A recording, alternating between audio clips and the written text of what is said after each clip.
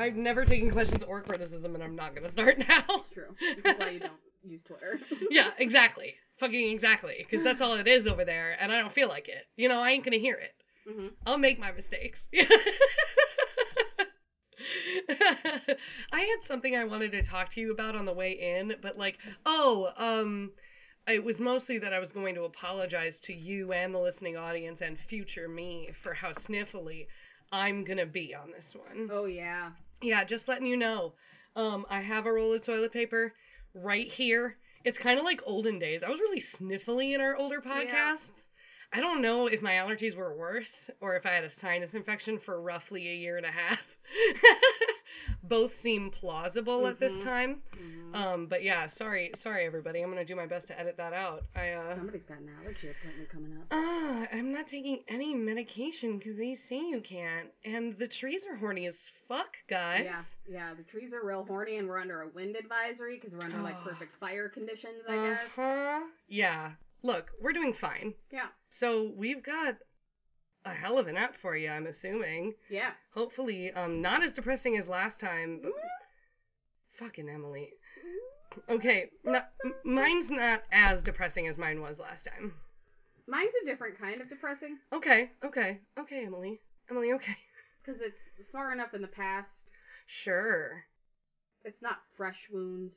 Sure. I can appreciate that. I'm still on my bullshit. It's just a different level of bullshit.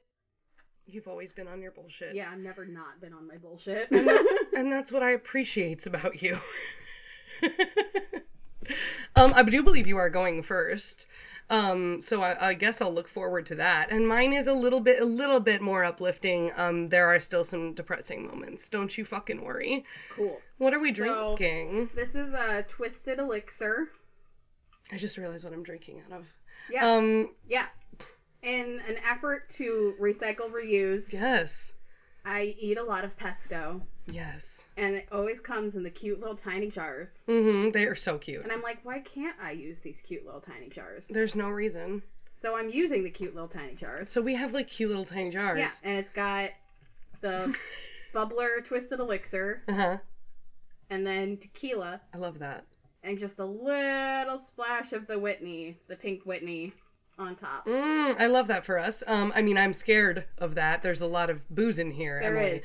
So let's give it a go. Yeah, let's. Making a horrible noise in the mic on purpose. Oh. Mm-hmm. Yeah, that's yummy. Mm-hmm. It also tastes like it will fuck me up. Yeah. So I'm just going to go ahead and be careful. Yeah. As she was pouring it from the kitchen, she's like, "You're gonna want to sip this one." Mm-hmm. And I was like, "Oh, fuck." I'm not going home right immediately, am I? Because I poured in the bubbler, and I'm like, yeah, that's like half the glass. I'm not mad at it. No. And I literally am in love with these tiny little jars. Yeah. So can we make the podcast about them instead? No. Okay. I can't get angry at cute little tiny jars. You do this to get angry? I can, however, get angry at the U.S. government. Oh, well, yeah, always. Let me segue here. Oh, God, oh, shit, oh, Christ. Of part 800 of how the U.S. government failed the American people. And I just want to be clear, guys, we're at 86, 87 episodes, but it is part 800 of hating on the U.S. government. Yeah. So this is one of the many failures of the U.S. military when it comes to the American people that don't fit in their little box of ideals, and then try and shove them in there. Even though they don't fit the recruitment metrics, but they're like, fuck it, we need bodies. Oh, always, yeah, uh-huh, uh-huh. And, this doesn't even touch on, the ongoing and continuing abuse against people, especially women. Human but in beings. general, people yeah. in the military with sexual assaults and murders and all sorts of horrific disappearances on bases. I think if you've listened to even a few of these episodes, you know how we feel about the military and what it does to human beings. And just remember, I give the same disclaimer every time. I come from a military family. Right. I was raised to respect the military. Literally everyone in my family pretty much was in the military. My grandfather served under Eisenhower in Africa. Right. But also, when they tried to tell me to go into the military to pay for college, I said no. That's how they fucking get you, dude. Exactly. My brother is a literal recruiter. He used to be before he retired. And he was like, "You just go, just join the military. They'll pay for everything. Yeah. You can still like sting and shit. Just like go join the military." And it's like, hey, I don't want to go join the military when we're in an active war. Yeah. And they're extending people's contracts because we're in an active war. So they're like, oh, you only have to serve like 2 years. Surprise, it's 4. Oops, now it's 6 maybe. Right. Like, and we're going to send you to an active combat zone even though you want it to be non-combat. Right. Why would you want to get embroiled in that? Exactly. You know? Why would you want to make that your maybe a good chunk of your life? Good. I'm good. Yeah. Like, way good about it. Would rather be saddled with debt, honestly. I was okay being the black sheep of the family, being non-military. I also understand why some people really don't have another choice, but that's literally, like, that's a problem. Well, and it's all in how it's marketed and how it's sold and how recruiters literally had to change the pitch they were giving because they kept getting called out for lying to people. I bet. So, let's go back the 1960s. No, let's not. I don't want to do that, Em. It's gonna be great. Shit. So we're 1966. We're hanging out. Johnson's president. Hey, Johnson. He's doing great. LBJ. LBJ. Taking shits in front of people. Talking about his bunghole. LBJ. Have you heard about Project 100,000? No, as soon as it says project, though, I'm like, uh-oh. What did you do to humans? What did you do? Robert McNamara, no. I believe, was Kennedy's Secretary of Defense and then got inherited by Johnson after the assassination. Brilliant idea. You know, because that's what happens. And he decided, hey, we need people to fight the Vietnam War. Yeah. Why don't we ease recruitment standards for the Army? Good. Yeah, take anybody. That's what you need. That's what you need. In an effort to spin it to allow inner city youth and poor young men from rural areas to join military as part of their climb out of poverty. Yeah, so it's already going great, right? Yeah? No. Doing great. Oh, I'm sorry. I didn't know that was a question I needed answered. No is the answer. August 23rd, 1966, he announced at the VFW, so the Veterans of Foreign Wars, they had a convention, that a plan that was adopted from the Marines, because, I mean, the Marines, their training process is horrific. It was way more horrific in the 60s than it is now. Sure. But their whole thing was break down a person to their barest bones and then rebuild them into the perfect killing machine. Yeah, no, right. Like a horse you're trying to get to be a really good racehorse. Yep. Abso-fucking-lutely. Yep. Why wouldn't you? Because they had a success rate of turning low-aptitude inductees into effective Marines. Because through the power of abuse and repetition... Yeah. Making a person forget what they used to be and the things they used to like. And So McNamara was like, hey, that's a great idea. Love that. Love brainwashing. Let's do that in the Army. Absolutely.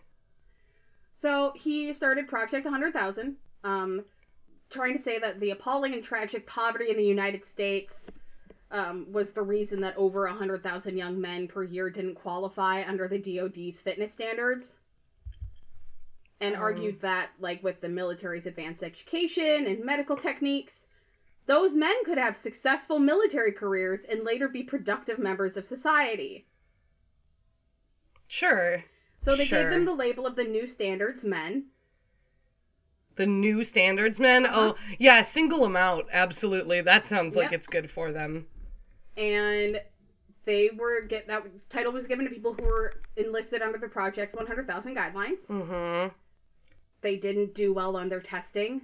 Many, I don't know what the socially acceptable word for this is, but, like, everything I found was like, oh, it's the people who are, like, borderline or mildly, like...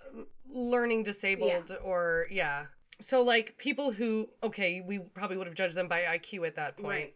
Lower IQ. They might have just had regular learning disabilities, like dyslexia or something that went undiagnosed. Yep, or were underweight due to a number of listed diseases that normally weren't allowed into the military because They tended to come with higher risk of immunocompromised issues. You're sending people overseas. You can't have them having an episode overseas. Like, you're just making them a burden. Right. So, more than 80% of the new standards men were high school dropouts. Okay. 40% read below a 6th grade level. 15% read below a 4th grade level. Okay. A lot of them they found during the actual, like, basic training didn't understand that America was at war. Couldn't tell left from right. Were really easily terrified or startled because they couldn't understand why the drill sergeant was yelling at them. Oh, no. Oh, okay. And then they gave them a gun. Uh-huh. Oh, no. And there was one guy that wrote a book, and they, like, talked about an excerpt from the book in one of the things that I watched. And he was like, you know, I was put in charge of one of these guys, and I was basically a babysitter. Mm-hmm. And, like, they gave him a gun, and it was so terrifying because they were so afraid he was going to actually shoot someone in training, they put him in the kitchen. Because here's the thing. When this announcement was made, when all these recruitments were going on, they weren't telling them they were going into combat. What were they telling them then? Basically, like, you were going to be a non-combat person joining the military, learning these life skills. Sure, of course. And not shipped off to sea to basically be cannon fodder. Yeah, right. Bodies we will throw at a battle. And put on the front lines and send over landmines and into the jungles of Vietnam with minimal understanding of what the fuck is going on. You are literally not useful to us except as additional numbers, but we can't tell you that. This is horrible. The only thing, before we move on from it, because it's probably going to get worse, I'm angry that the idea that they were like, oh, poverty is a real problem because it means these men can't enlist, and, like, their issues stem from that. So instead of fixing poverty, we'll just let them come in anyway. The American way. The American fucking way, everybody. No, that's fine. I just wanted to say that I'm angry about that before we move on. Go ahead. So by 1969...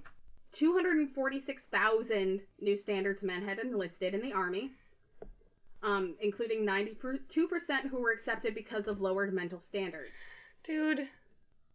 So they accounted for 10% of the total recruits from October of 1966 to 1969. Okay. Yeah.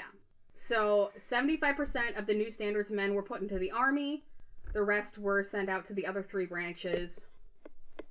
Rejection rates were hella low. Unsurprisingly, Black and Latino men were vastly overrepresented in Project 100,000. Oh no, what a shock.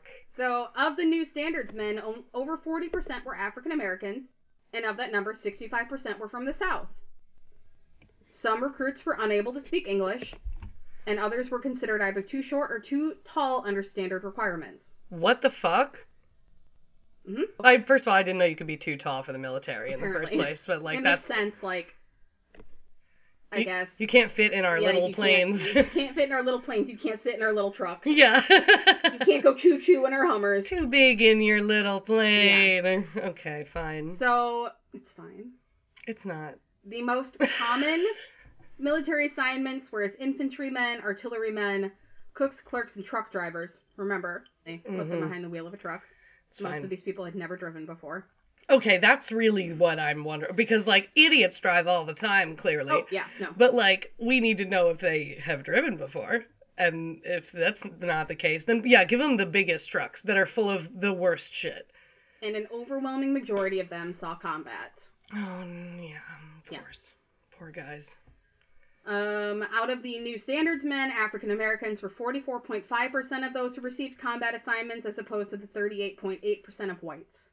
In the early years of the project, African Americans also comprised an overwhelming majority of new standards battle deaths. No shit, they put them front and center. Like, they were there to be hit by bullets. In the Marine Corps alone, blacks comprised 58% of the Marines in what were considered dangerous military occupations in Vietnam. We're doing great. So, unsurprisingly, in spite of Robert McNamara's hopes for better lives for these soldiers... Those are lies. He didn't hope that.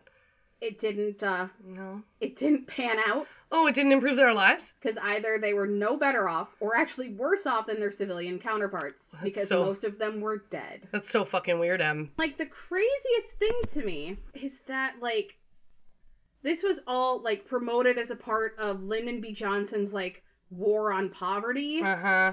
Since that was his big thing. Yeah. Again, though, I don't see them addressing poverty, but that's fine. No. But they spun it as like, oh, this is going to be great training. You guys are going to do so great. We respect the military so much. And now you get to be a part of that. Oh, yeah, of course. You're a part of a community for your lives now. Mm-hmm. They were called by other soldiers, McNamara's morons. Oh, this is not their fault. No, and like the thing that pissed me off the most is like, in all of the, like, the Vietnam memorials, everything, there's no recognition of these men. They're not talked about in our history books. Yeah, I've never heard this term before. Yeah. Of, like, the new standards men at all. What you hear about Vietnam is the draft. When they're looking for soldiers, like, they talk about the draft. They don't talk that they needed more people than the draft would get them. Yeah. Like, they had to let everybody in, because it was never enough. Absolutely. This was a throw everybody we can at the problem, because we will not admit defeat. Right. So the next Memorial Day, I'm tasking everyone with looking to see if there's any recognition, because I can guarantee you won't see it. They'll do special tributes for battalions of the Army, and the Marines, and the Navy, and the Air Force, and all of these special groups, and like, oh, look at our soldiers, look at these people who gave their lives, and not the actual people that were literally used as meat shields, who sent them in blindly without a full understanding of what was going on. And like, trying to find a specific name of someone's story. Really? Of just it like... was really, yeah. Wow. Like, I spent most of this afternoon just digging through, and there's nothing. No one came out of it and was like, I was one of those men. Right. God, I wonder why that is. But also, it's like, I know stories from Vietnam are very hard to come by, because it was a very traumatic time. Sure. So I'm not surprised that there aren't stories out there, but it's disappointing. Yeah. It's also, possible that, like, we don't do exposés on Vietnam vets in particular, because we don't like to remember that as a nation. Sure. The media doesn't like to go... We'd rather talk to the World War II vets. Right. That was a glorified war. That was glorious. Exactly. That was what a great reason to go to war, and not, oh, we fucked this up worse, and there are still outstanding consequences to our actions to this day in Vietnam. They'd rather we not think about it or talk about it or learn about it. Yeah. So I think it's a combo of all that. Like, it's like, yeah, I wouldn't want to talk about it either if I were them, but like, no one's asking them either, I would imagine. And I would love, like, I wouldn't even know where to start with it, of fighting to get them the recognition that they deserve, because it was, like, by the end, I believe their number was over 300,000 people through Project 100,000. Why was it called Project 100,000? Because that was their goal for the first year. For the first year, and then they kept going, because they probably just needed more bodies. Yeah. Great. More than 320,000 up to 354,000. Wow. So that's a lot of people. That's a lot of names. The wiki for this is pathetically short. Is it? There's no information about it. Yeah, I mean, I've never heard about it. Yeah, and it's one of America's secrets that they, like, try and sweep under the rug. Yeah, clearly. Like, we put a lot of mentally challenged people in harm's way on purpose. Yeah. Of course we don't talk about that one. No. Good God. No, this was a social experiment. Yeah. To see what would happen. What a ridiculous sham of a war that was when we needed to do that. The military sucks. A lot of things need to change. Mm-hmm. And we need to recognize as a nation that we suck. Historically and today. Yeah. Yeah. It's just, like, I wish I had more information to share, but I just, like, I wanted to do this. Because not everyone that was sent overseas died. Right, right. But, like, the lack of recognition of their sacrifices, especially in a country where we're so, like, rah, or military. Oh, yeah. To think, yeah, that there's this whole group of people we don't even think about as... Which is not surprising. It's really not. There's many groups like that. There's many groups that get left out.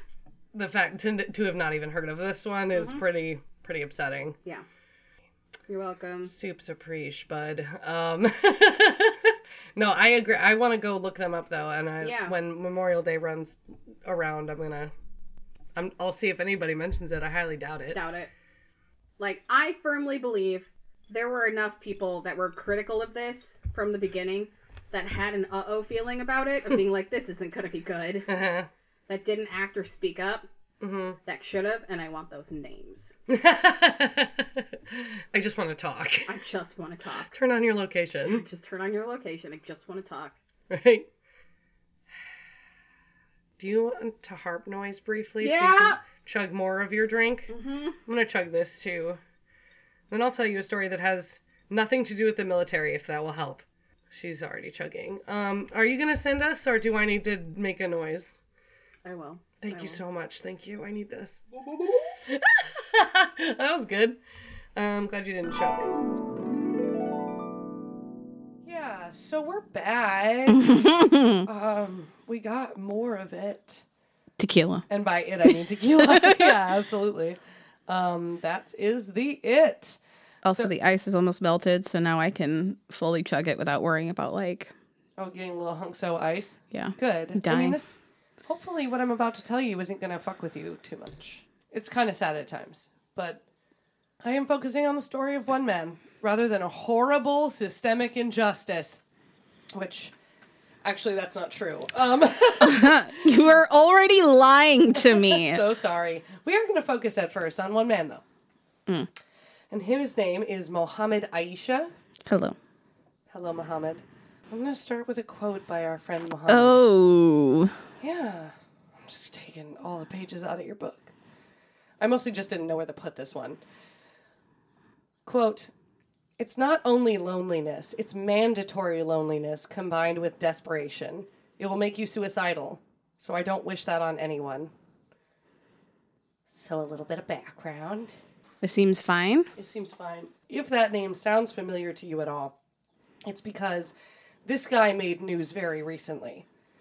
So Muhammad was born in the Syrian port of Tartus in the Mediterranean. He has made a career out of being a sailor. Uh-oh. And, yeah. Did he have anything to do with the Suez Canal? Just going to say very quickly here, it says it later, but yeah, it's not that story. However, it's not that. Just like, everybody calm down, because I knew you would fucking ask. Listen. Maybe we'll do that one at some point, but there's like, that one's fresh. This one's fresh too, but lasted longer. So, he's a sailor. In May of 2017, Muhammad was 25 years old, and he was the chief officer, so like second in command of a cargo ship known as the MV Aman. Oh. Okay. So like MV is kind of like the SS for certain ships. So the ship was owned by the company Tylos Shipping and Marine Service. And this company, as it turned out, was undergoing some financial issues. Uh-oh. As happens. So it was apparent that they were having issues because they hadn't updated the safety equipment or the certifications for the ship. And, like, maybe this would have gone unnoticed in some places because it's fairly minor. Taylor. There was, I should mention, also a $21,000 anchor that they had bought recently that they never paid for. So that was just hanging out in the ether. Again, would not have been noticed, except that when you get to the Suez Canal, There's Taylor. There's a place there. It's called Suez, Egypt. They watch the canal. As we've all learned very recently, like all fucking everything goes through that canal. It's a very important canal. Maybe the most important behind the Panama. Or in front of the Panama. I don't know which one's more important. Do you? I feel like if a boat got stuck in the Panama Canal, it'd be a big fucking deal, though. It'd be a big fucking deal, but it wouldn't have been as big a fucking deal. Yeah, it was bad just now. As our sideways boy. Right. I did just look up some numbers on that because, like, this is Suez Canal adjacent. So what happened with the whole big boat block canal for many days, we learned that cost the whole world a lot of money, which to me feels like it should cost nobody any money. When the whole world's involved, it's like, oh, calm down. The concept of money is a fallacy. It's all bullshit.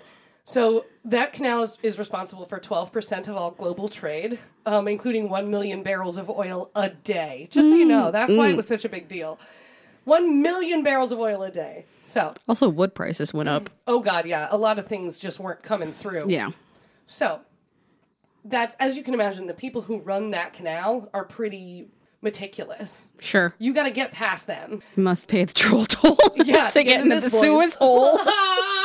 So they're quite powerful. This is the Port Authority of Suez, Egypt. They're not to be fucked with. So during an inspection of the MV Aman in July of 2017, they discover the outdated safety equipment and the expired classification certifications and that invoice for that anchor that never got paid.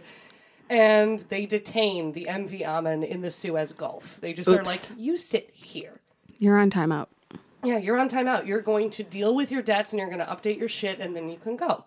But before that, you sit here. So the ship's captain, an Egyptian man that I did not see the name of anywhere, was ashore at the time. Uh-oh. So that's fine. Uh-oh. Hey, Taylor. So when the detention I have an order, uh-oh feeling. You should. And you know what? I'm so sorry, Mohammed, honey. You should have had an uh-oh feeling here too, but he didn't. So the detention order is served to the MV Aman while the captain is not on the ship. Uh-huh. That leaves our friend Mohammed as the second in command. He's in control. He even, I heard, calls the captain, and it's at the advice of the captain that when he is handed these documents, he signs his name on them. And it turns out these documents were not adequately explained to him at the time of signing. But what they said was that he has legal guardianship of the ship. He's the ship's owner and legal He's the captain now. He's the captain now, meaning that he has sole responsibility to look after it while it is detained, for as long as it is detained. So this might not have been a problem, like, that happens. If the ship's owners had had the money necessary to do the things they needed to do to get the ship the fuck out of there, or if the Lebanese contractors had continued to pay for fuel for the ship while it waited, or if anybody had done their fucking job. But none of that happened. So days aboard the ship. It's the whole crew. It's like a crew of like 17 men and then also Mohammed. Days aboard the ship, anchored, legally bound to one spot, stretched into weeks, and then months. And they're just like stuck. They have this legal battle going on that they have really no part in. They're playing chess and cards and backgammon and just kind of doing whatever. And they can't do anything. It's like being becalmed, but on purpose. And they would be getting, like, shipments in of food and stuff, but it's incredibly boring. And eventually, no one could, like, fix this situation. So Tylos Shipping and Marine Service, the company that owns the ship, abandoned it. Just officially went, actually, that one's not ours anymore. We don't claim legal right to it anymore. And so it goes up for auction. I feel like Emily has an uh-oh feeling, and she's really having trouble. So when... Oh, my God. Uh-huh. Oh, my God. No, just... You know what? No, just keep going. Okay. Just keep fucking going. Tell me how they're going to auction these people off with the ship. Oh, God. No, it's not quite that bad. It's pretty bad, but it's not quite that bad, I promise. So... there is also, like, the owner, like, I think there's, there's the contractors who are doing the job with the ship. There's the company that has control of the ship. And then there's, like, a man who owns the physical ship. And his name is Mr. Bin Sanad. So Mr. Bin Sanad, the owner of the actual ship, it sounds like a bit of a con man. Because he was like, hey, guys, I got you. Like, here's all the invoices I'm definitely paying for the supplies that you need while you're sitting there and all the other shit. I'm definitely taking care of it. And then he would, like, physically FaceTime them and be like, all this money that's right here that I have in my hand, it's going to the bank and it's going to fix this problem. And then it wouldn't happen.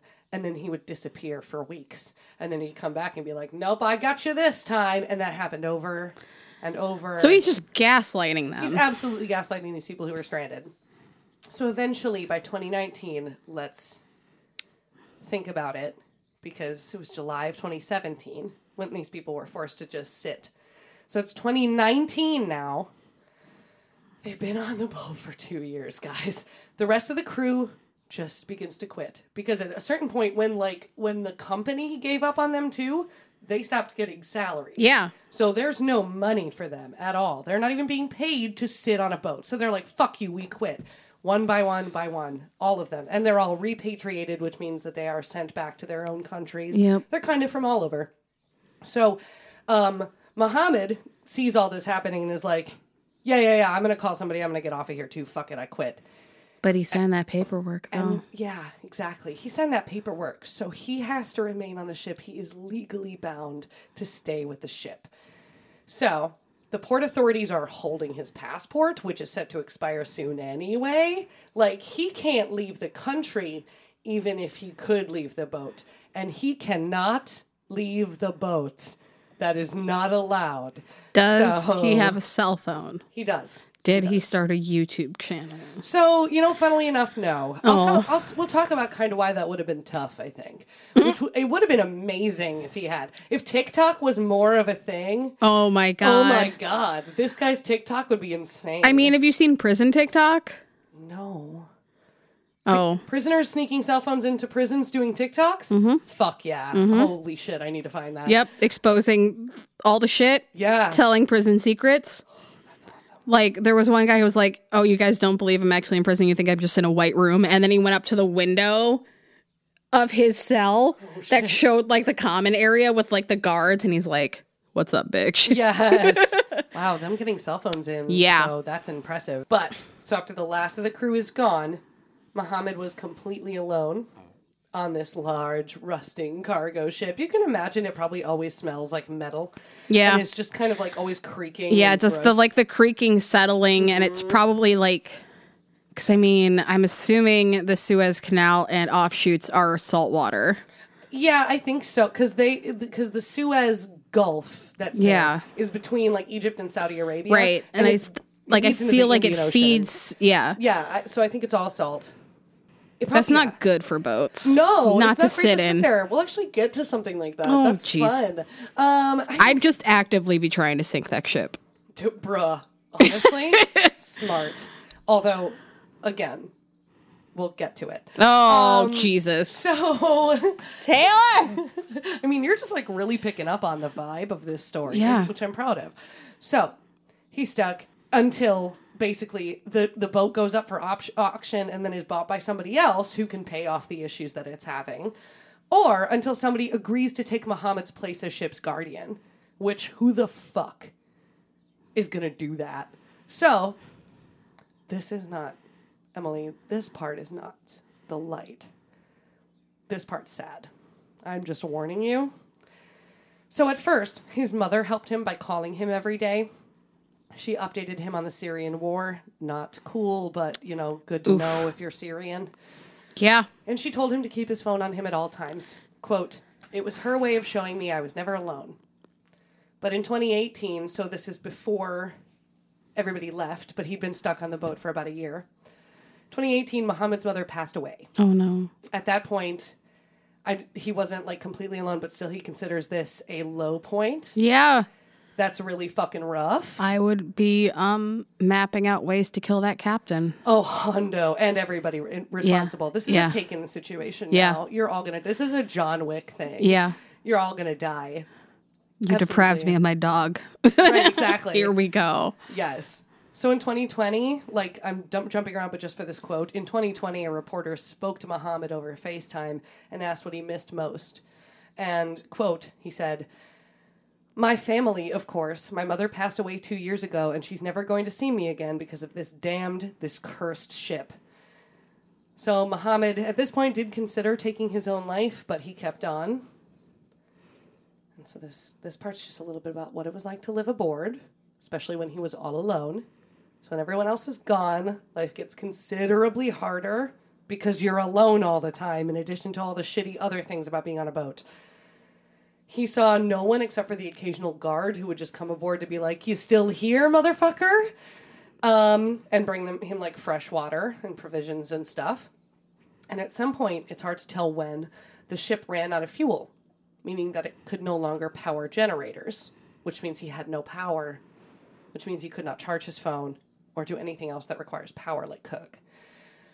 So he said, quote, when he was asked what life is like, he says, "Life is like you're stuck in solitary prison, now going on 4 years.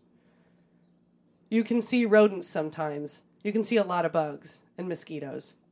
At night, it's like a grave. You can't see anything. You can't hear anything.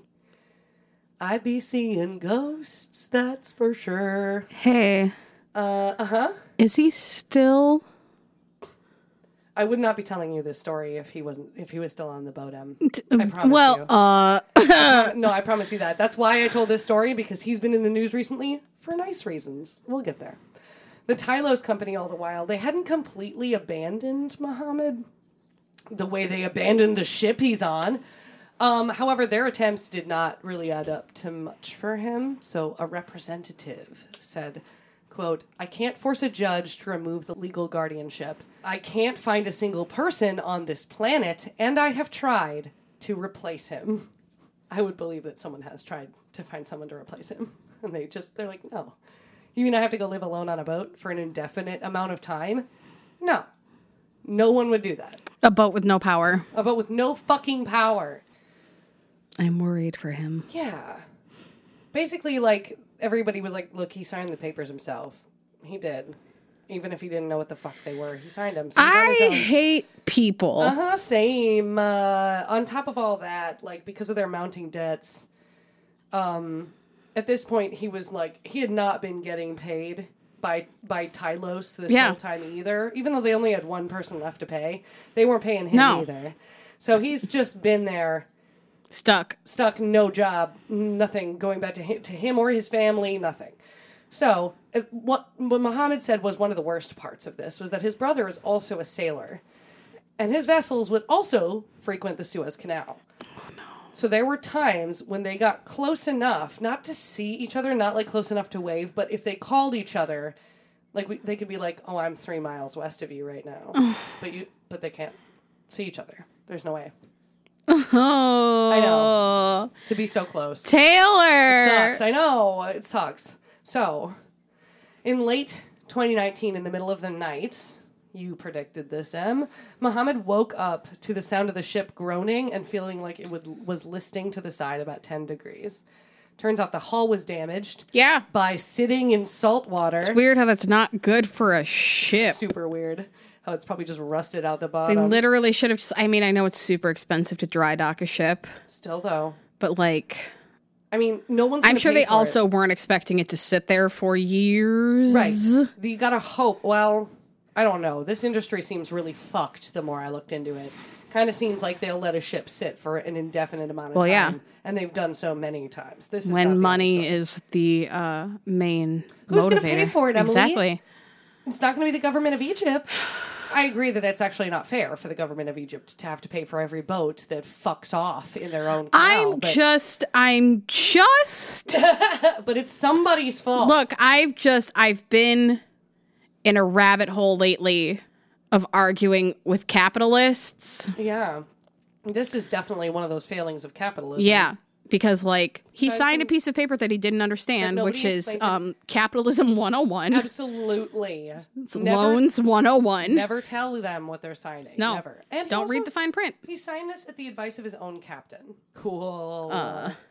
Anyways, continue. So he feels it listing. It's the hull's been damaged. The starboard side of the ship has taken on like 6 feet of water. Oh, no. And that's a lot. It's a big ship, but that's still a lot. Mohammed, no. So, Mohammed is 3 miles from the nearest ship, and he is further from shore. Oh, no. He would absolutely, he knew, drown if the ship sunk. Because, when a ship sinks, it sucks everything with it. You need to abandon ship pretty quick. Yeah, I mean, again, big boat. He's got time, but he knows, like, he could be fucked if it goes down. So, he also thinks, though, in this frenzy that, hey, they can't keep me on this stupid fucking boat if it's going to sink. Can they? No, they can't. Yeah. So they shouldn't.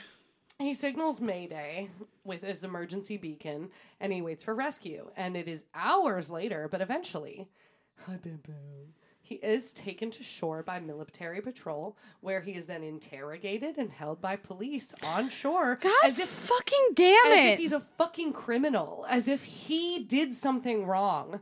Because the boat owes money to some or whoever, and he is the guy looking after the boat. So it's his fault and his problem. So that, like, they literally handcuff him to stuff for like 10 hours. And they tell him, like, we can make you a lot less comfortable. Why? He didn't do anything. Exactly. He did nothing. Hate. So, just so you know, like, look, they repaired the ship, Em. They repaired the hull of the ship. I don't know who paid for that. And then they put him back on it? And then they put him back on it, Emily. They stuck him back on. They didn't just let the fucking thing go down and then let this man live his life. They stuck him back on this ship. So. Bam Bam, can you believe this? I know. He can't believe shit. Fucking insane. Insane. So, not only is he brought back there, there's someone there this time. And this man, you can't make this up. He's also named Mohammed. I mean, it is a common name in the Middle East. So common that there will be another one in here. 1 second. 3 Mohammeds. This is a 3 Mohammed. This is a triple Mohammed. This is a triple Mohammed situation. And they're all spelled differently. Anyway, so. Good. You've got to be able to, distinctly say this Mohammed and then this Mohammed. This Mohammed only has 1 M. Can you hear it in the way I say it? So anyway, I started using like the way like a really inexperienced fanfic writer will describe 2 different men in a situation. Yes, I'm here for it. Because I was like trying to not say Muhammad twice. Anyway, so nicknames, let's go. Yeah, right. It's like the older man and that shit. I fucking hate it. I hate that. Never do that as a writer, by the way. Please do it all the time. No, it sucks. Like, find a better way. The brunette. You can. The blonde. The one with the beard. I fucking hate that. Use their name. The one in the plaid shirt. You know what? Now I'm mad. Use their name as many times as you need to make it clear. Just use their fucking name. They have one. That's why we gave people names. The paisley-covered man looked at the man in the plaid shirt with disdain. Okay, well, that was a Hannibal scene. Yes, and I didn't use their names. No, you did not. And I knew you were talking about, but that doesn't mean it was good writing. Wow. I've never written Hannibal fic, but I guess I will now just to piss you off. You should try to get as many kudos as my Hannibal story has. I don't need it because I still have to update a Patriot fanfic. Thank you. Oh, yeah. Please do that first. How old is that, Emily? How old is your Patriot fanfic? I was still in high school when I started. So and I'm still getting reviews, so fuck you. It's on fanfic.net, isn't it? Yeah. Because AO3 didn't exist. Yeah. And I'm really proud of it, and it was really good. Honestly, I've still got old ones I'm proud of, too, so, like, I don't care. And then I've got one that I'm really not proud of, and I just need to get rid of it, and I haven't yet. But you know what? The internet is a tangled for porn. web, and I'm not going to find it. And it's for porn, so no one's reading your story if it's not porn. Oh, man, we're nerds. Yeah, we're this nerds. is terrible, and we're getting so off topic, but we are such huge nerds. Okay, so... Jesus, Muhammad. I'm so sorry. Muhammad and Muhammad. Muhammad and Muhammad. It's a fun sitcom. Yeah. So this man is a 65-year-old sailor. He's constantly smoking, and he is meant to keep our Muhammad out of trouble. Quote, this is from older Muhammad. At first I was sharp with him, but after I saw what he was going through, I had only sympathy. Oh. You know, like, oh, actually, this guy doesn't look right. I'm going to stop yelling at him. So eventually they become like straight up companions. They eat the same food and they live through the same boring days. And like they even like come together to put scrap metal from the ship together and like give it to other boats in exchange for fish and cheese. Like they're Oh doing my it. God. They're, Fish and cheese. Fish and cheese. It was very specific. So they're friends at this point. But the older man is like he's trying to lift our Muhammad's spirits because at this point, our Muhammad not doing so good. No. As you fucking can imagine. Yeah. He's almost made it off this goddamn ship. But And then it didn't. Right. It's been over 2 years. It's been. Yeah, it's been 2 years since you looked at me. Oh. I know, that's pretty not great. Just so sad for Muhammad. He was 29 now. No. And He was 25 when this all started. Taylor. No, this is 2019. I'm sorry. He's 29 by the end of this, I should say. This should say he's about 27, 28 by the time Muhammad and Muhammad meet. No. But so I know he's declining. This very young man is declining physically and mentally. He is losing teeth. Yeah, because he's stuck on a fucking ship. Right. He has scurvy-like symptoms. Oh, no. He has to swallow 10 to 12 painkillers a night to get to sleep. He's not doing good. So the older guy's just watching him, basically. Taylor. Now, in 2020... This is not... I don't like this. In 2020, the ship runs aground due to bad weather. That's good. In the Gulf, yeah. So this means that, like, it's not on shore, but it is run aground and it is close enough to shore that you can now swim there, which is the only option you have. I mean, that's better than being, like, 3 miles out. Yes, absolutely. So, Muhammad, our Muhammad, decides, yeah, I'm going swimming. I'm going to go get provisions. Like, we can't be just without stuff and waiting for people to bring it to us when they might not. Like, they're starving, they're not doing well, so he's like, fuck it, I'm swimming. He is stopped at first by the authorities, but when they saw them, yes, but when they saw the state he was in, even they were like, dude, okay. So they let him keep coming ashore when he needs to, as long as he agrees to be back on the ship by sunset. No. Yeah. Even they're like, you need stuff, huh? So, every couple of days, Muhammad has to swim ashore. No! And get provisions. I just want to put, here's a picture of him. And here, with the boat in the background. Oh, so the boat is not far offshore. Honey, no, I don't want this for him. The boat's not far offshore, but it is a long swim. He says specifically, like, that the water's very cold, and because of the poor health he was in, he almost drowned several times doing this. But still, he went, because it's, like, the only freedom he has. So, in December of 2020, Muhammad's case finally lands. This is the light, Emily, just so you know. I don't believe you. Muhammad's case...